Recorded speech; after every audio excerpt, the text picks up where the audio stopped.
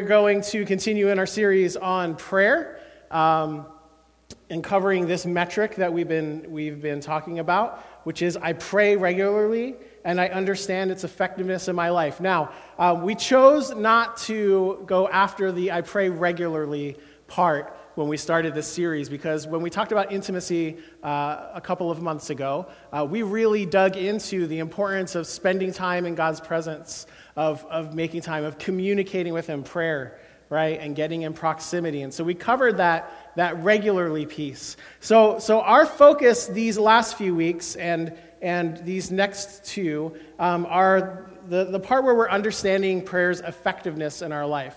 We talked 2 weeks ago about gratitude, and what it meant to have an attitude of gratitude, and I've heard a lot of stories from folks that have been filling out their gratitude journal, even if it's not every day, but just taking the time and reorienting their thought life, their heart life to gratitude, and seeing this immense already shift in their daily outlook.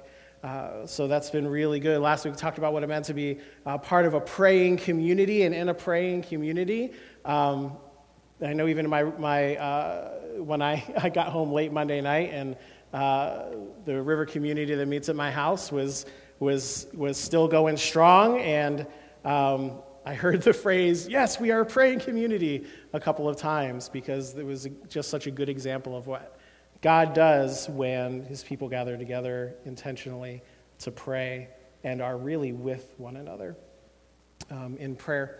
And so today we're going to focus on this aspect of being of prayer and meeting this metric and in its effectiveness in my life by talking about the weapons of our warfare. Let's talk about prayer as a weapon. We prayed it today, right? This is how I fight my battles. Right? Our singing, when we worship and singing, we say it and we'll keep saying it and saying it and saying it till we get it. It is our prayer set to song. It's more than just singing the words that are on the screen. There is actually often an activity that the Lord is inviting us into when the music is thumping in the room. Right? It's more than just religious ritual. It's active engagement in prayer. Now, I'm going to let you in on a little secret, and it was one of the things that was revealed during this weekend as I was with friends and kind of remembering who I am. Sometimes you need to just be around people who knew who you were to remember who you are. Does that make sense? Clear as mud, right? So they helped me do that, and I came back to this memory of one of the things. There were a lot of things I wanted to be when I grew up. I wanted to play third base for the Phillies. I wanted to be a lawyer. Actually, there was a time I wanted to go into politics. I think I was 11. I was that kid. And if we had more money, I would have gone to school in a suit, but we didn't, so I didn't. But I had this dream for a little while, probably from when I was like 10, 11, 12, because that's when you still dream, I guess, when you're a kid. I wanted to be a goalie for the Flyers.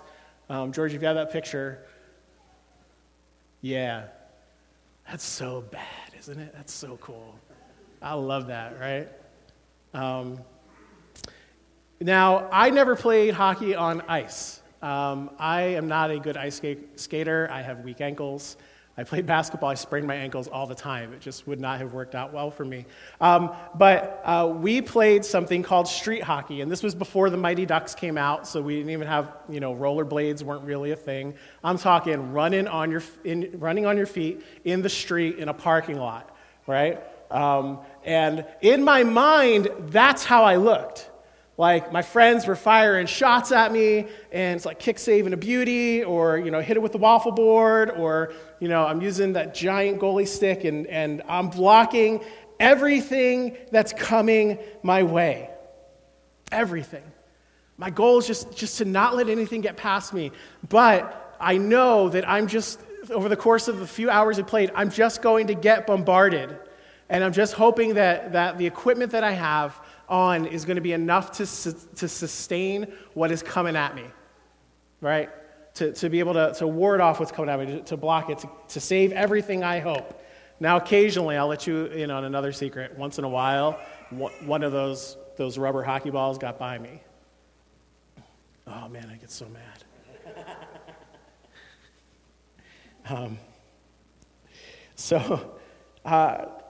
That's how I looked in my mind.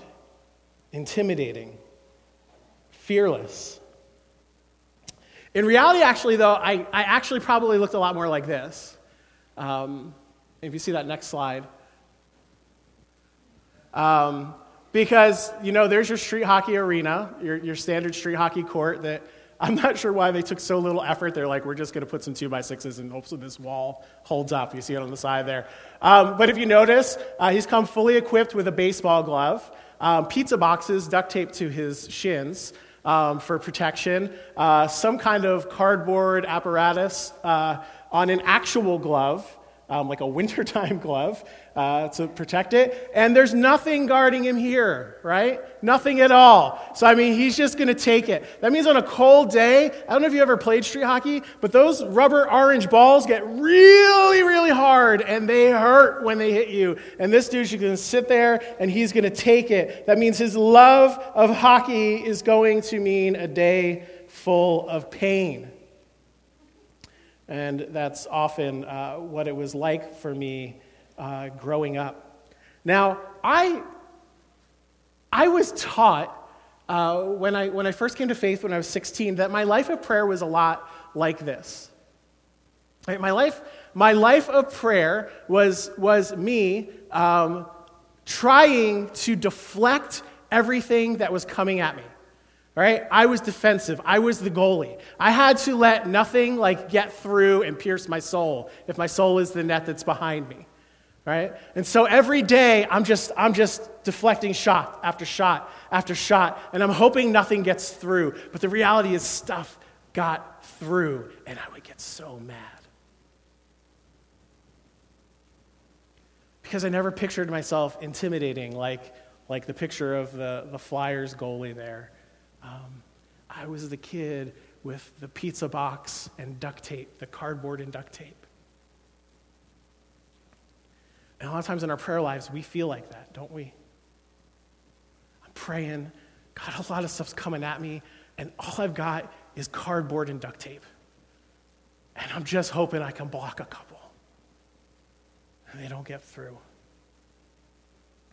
We're going to be looking at some scripture this morning because Paul teaches some pretty critical things about prayer and who you actually are in prayer and what you look like in prayer and what role prayer plays in our lives. We're going to be in 2 Corinthians chapter 10, so if you have a Bible, you can open up to that. We're not going to read it just yet. But just to give you a little background on this, Paul's writing this second letter to the church in Corinth. He wrote a first letter to the church in Corinth that we call what? 1 Corinthians, right? Which was a response to a letter he had already received. So in between 1 Corinthians and 2 Corinthians, there's another letter that Paul's responding to. It would be so nice if we had those letters, but we don't. All we have is Paul's response to what's going on in the church in Corinth. Now, in the first letter, Paul wrote it to correct some really bad theology about the person of Jesus. Right? People were denying that he was the Christ. They're saying maybe this is just about wisdom and not him as divine. There was this disunity that was rampant in the church, not just in relationship, but in the practice of gathering. That's 1 Corinthians is where we get instruction on communion. Because they were just doing whatever they wanted, and nobody could agree on how they're supposed to do anything. So Paul's saying, hey, this would be a good way to practice this. They lived in an unbelievably sexualized culture in Corinth. And he was writing to them about the importance of sexual purity in the midst of a crazed culture. But the thing that stands out to me and stands out in terms of 1 Corinthians before we get into 2 Corinthians is there were these attacks that were starting to come up against Paul and his ministry. So he sends this letter out, he receives another letter, and 2 Corinthians is his response to that. And in his response, it's all about him saying, listen, I know there was something going on, and church, we need to be reconciled to one another. And so Paul lays out this case of reconciliation in 2 Corinthians, the importance of it. Saying, look, we're on the same team. I might not do things the way you like, and you might not do things the way that the person next to you likes, but we're united in Christ. So we're going to keep the main things the main things, and everything else is just rubbish. We're united by him, and so he lays this out. He promotes this unity in the body, and he models for them what God's power looks like. But there's still this small remnant that were attacking, accusing him. And they accused him this way, before we get into this, in that first part of 2 Corinthians 10, they accused him this way. They said, hey, why is it that you are such a big man that you can hide behind your words when you write us a letter, but you won't say these things to us to our face? When you're with us, you're meek. You're a terrible speaker, Paul. Ooh, that one had to hurt, right? And they're accusing him. You could feel the finger pointing.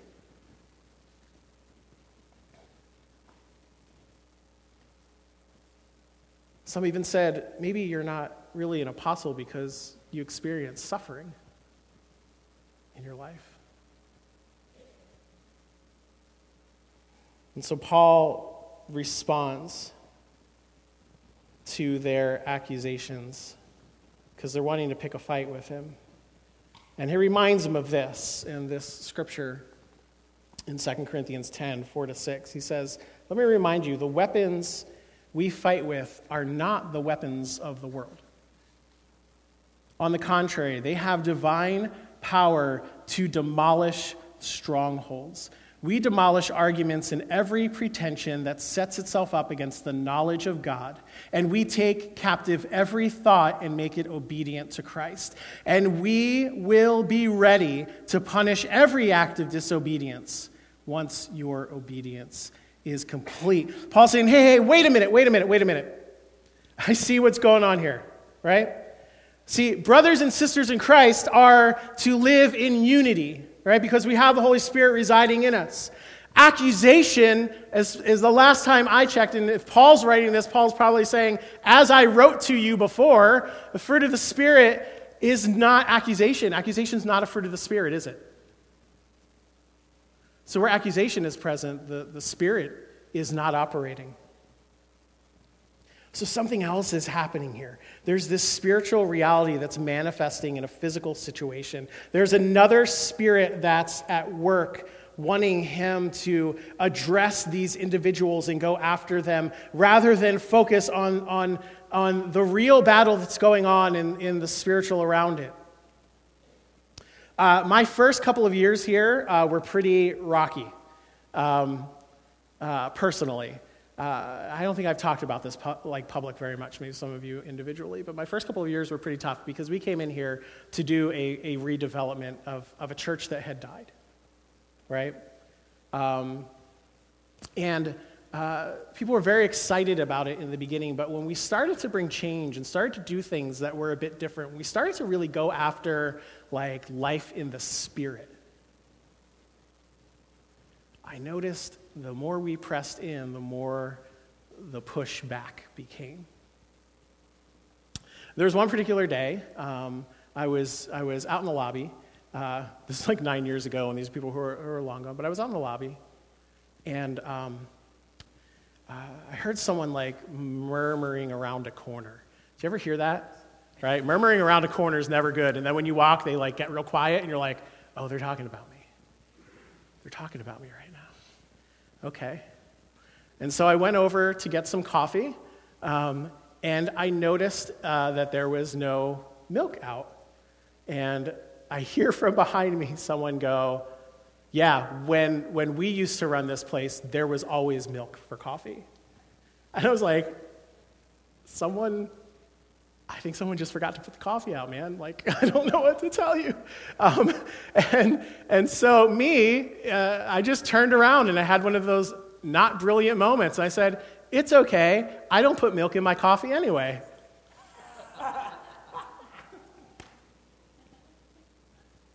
Do you know that that phrase showed up in the letter that they wrote to the district trying to get me fired? He was so arrogant that he didn't even care that we didn't have milk for our coffee. See, accusation, when accusation, the accuser is present, the accuser hates the Spirit of God. Hates when the church is operating in the fullness of the Spirit.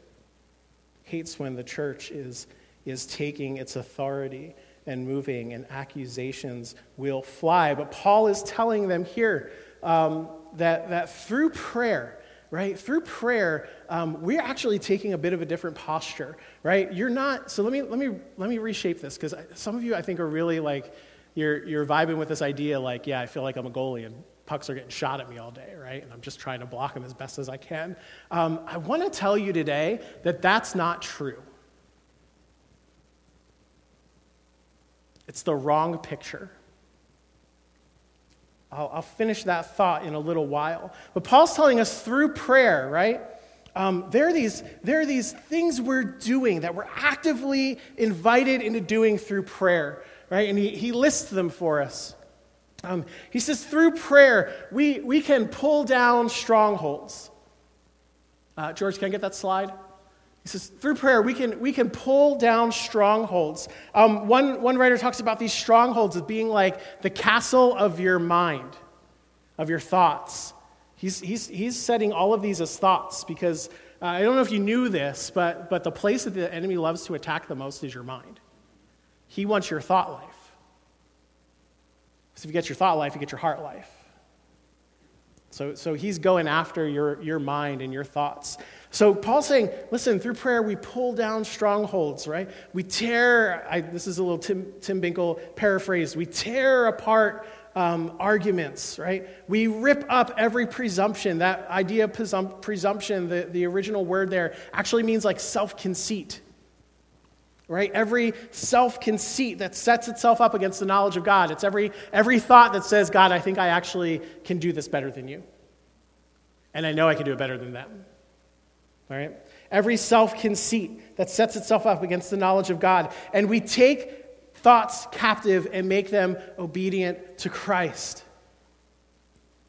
Because the enemy would love to trap us into bickering and infighting and keep us away from the real fight that Paul is laying out for them, right? And he's not just saying like, okay, we read the scripture and we say, yes, the scripture says we pull down strongholds. I want you to do something with me today. It's going to be a little interactive, right? So we're going to pull them down, right? Like together we pull down strongholds, right? So come on, grab those strongholds and we're going to pull them down, right? And not just like, we're not just going to little pull them down. We're like, this is in my way. Like the enemy has set up a thought castle in my mind, and I'm going to tear this sucker down. I'm not going to stand for it. And I don't have to. Because this is how I fight.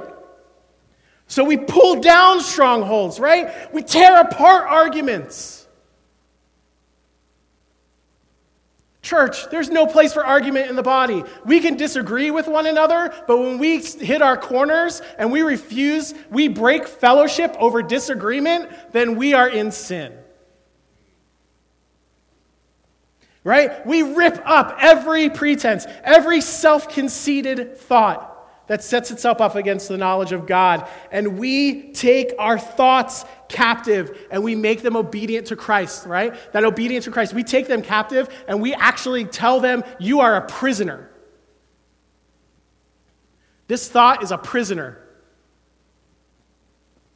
We're going to lock it up and throw away the key.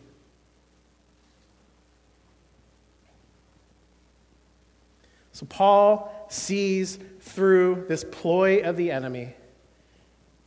But notice the way that he's directing them, that it's an active engagement in prayer, not a passive one. That they're on the attack, not on the defense. Most commentaries believe Paul has another teaching in mind when he's writing this to them.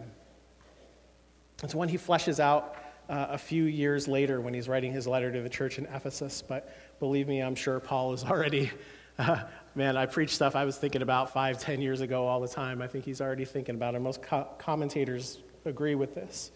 In Ephesians 6, if you want to flip over or scroll over or type in Ephesians 6, 10 to 18, I believe he had this in mind when he's writing this idea of you're not going into this like uncovered. He says, finally, be strong in the Lord in his mighty power. Put on the full armor of God so that you can take your stand against the devil's schemes. For our struggle is not against flesh and blood, right? My struggle is not against the person accusing me. That's a person made in the image of God who he loves. But against the rulers, against the authorities, against the powers of this dark world, and against the spiritual forces of evil in the heavenly realms. Therefore, put on the full armor of God, so that when the day of evil comes, you may be able to stand your ground. And after you have done everything, to stand. Stand firm then, he tells them, with the belt of truth buckled around your waist, with the breastplate of righteousness in its place. I wish I had one of those when I played street hockey. And with your feet fitted with the readiness that comes from the gospel of peace. In addition to all this, take up the shield of faith with which you can extinguish all the flaming arrows of the evil one. Take the helmet of salvation and the sword of the Spirit, which is the word of God. And pray in the Spirit on all occasions with all kinds of prayers and requests. With this in mind, be alert and always keep on praying for who? Yourself? No, for all the Lord's people.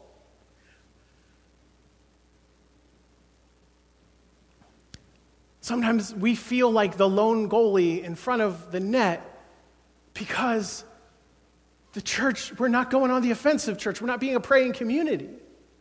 We're not that praying a community that is looking out, and we're going on attack after anything that's going after our brothers and sisters. We're going on the offensive. We feel isolated and alone, helpless. But I love the picture that Paul gives them here. And I want to show you actually what this picture is, because Paul basically tells them that in the Spirit, you are the intimidating one. George, can I get that next slide? In the Spirit, you're the intimidating one. Because what he lays out for them is basically the way that a Roman legionnaire was outfitted. Roman legionnaire was the most lethal fighting force in the world at the time. If you saw the Roman legion coming, you knew your doom and destruction was following quickly. And here he's saying, in the Spirit, this is you.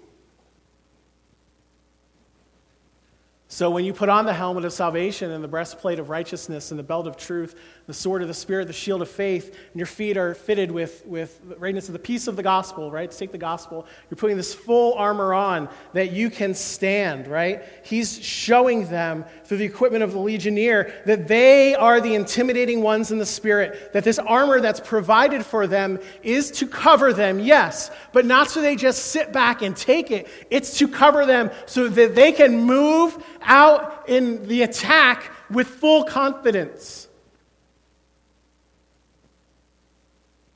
This is the same armor that's offered to you. That you can move out and you can attack fully confident that you are covered completely, that no scheme of the enemy will defeat you.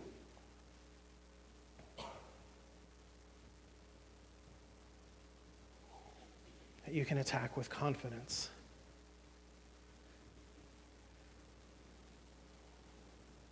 I love this quote. It says, it's an unknown author, I couldn't track it down, but it says, the enemy is not after your money or your stuff. We get lulled into that. We're going to protect it like it's in that net. He's not after your money or your stuff. He wants your mind, your attitude, your heart, your faith, your peace.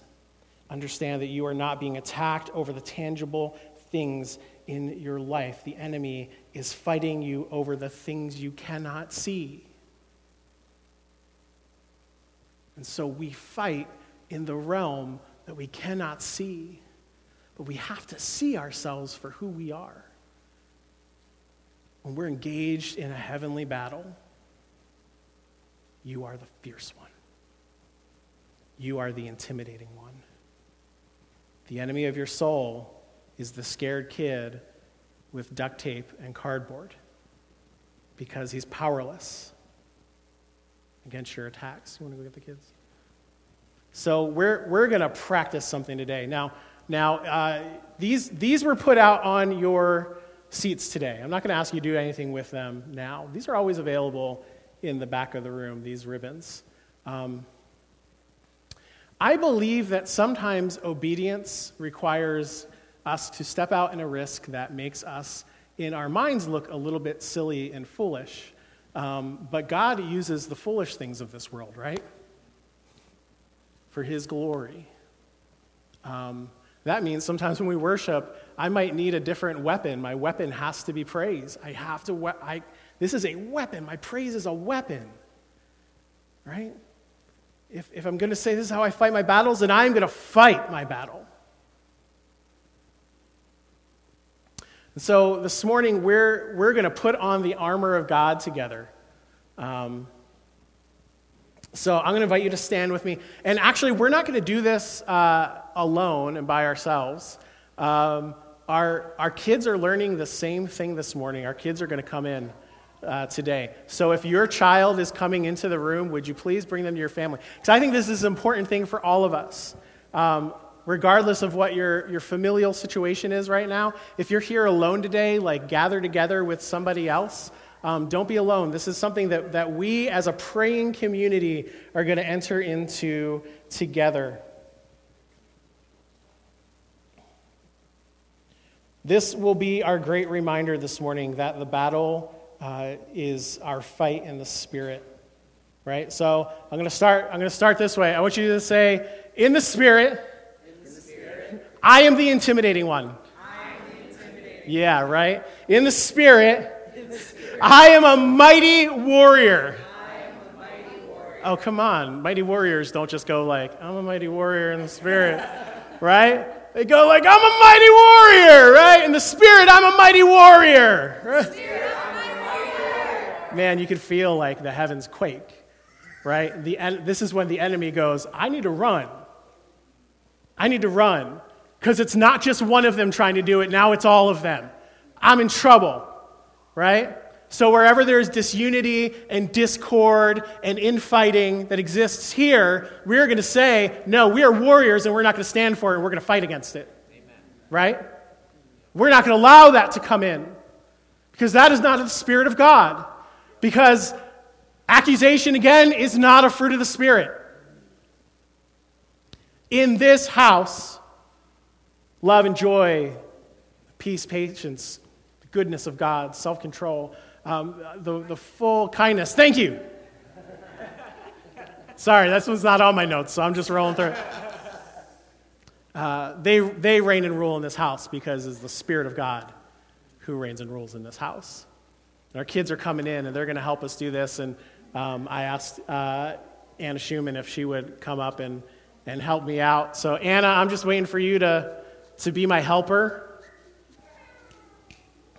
So, kids, go to your parents. Kid, find a parent. Find your parent. Find your parent. Not a parent, not somebody you would like to have as a parent today, but the parent that brought you. Okay. And we're going to pray a prayer together. And I want everybody to participate, and we're gonna actually put the armor on. It's going to be physical action. And in your communities this week, we're going to practice this again. This is a really good tool to just remind us as we go into the battle of our day. If you wake up in the morning and you just go, you know what, this morning, I'm going to put on the armor of God. I'm going to walk into this day covered, right? And I'm going to be on the attack. And so we're gonna pray this together. So are you ready? And we're all going to do it out loud. So we're going to say this. Ready?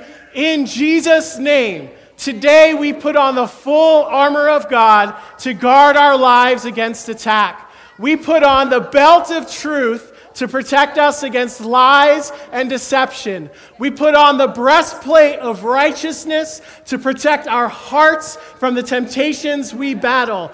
We put the gospel of peace on our feet so that we are ready to take your light wherever you send us this day. We choose to walk in the peace and the freedom of your Spirit and not be overcome with fear and anxious thoughts.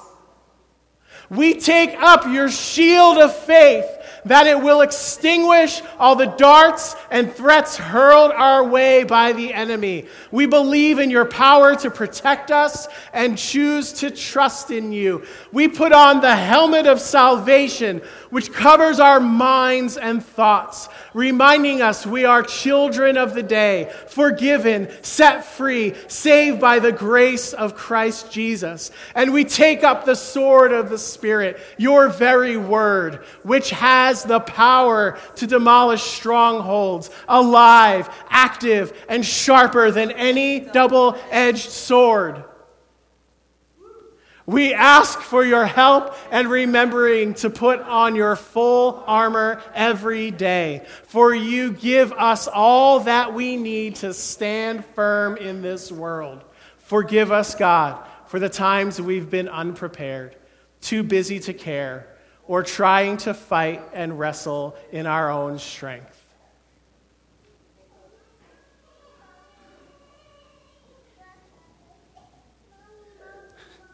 Thank you that we never fight alone, for you are constantly at work on our behalf, shielding, protecting, strengthening, exposing deeds of darkness, bringing to light what needs to be known, covering us from the cruel attacks we face, even when we're unaware. In the powerful name of Jesus, amen. Yeah? Okay.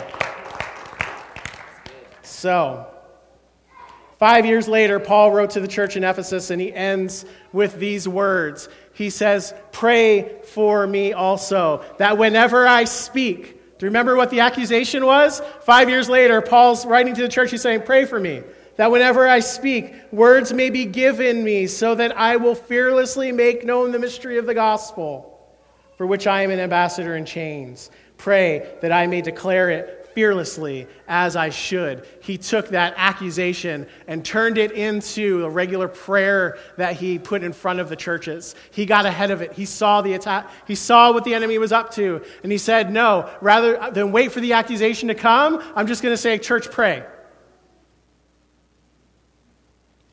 And he did. And we have his letters now to this day, which instruct and inspire us.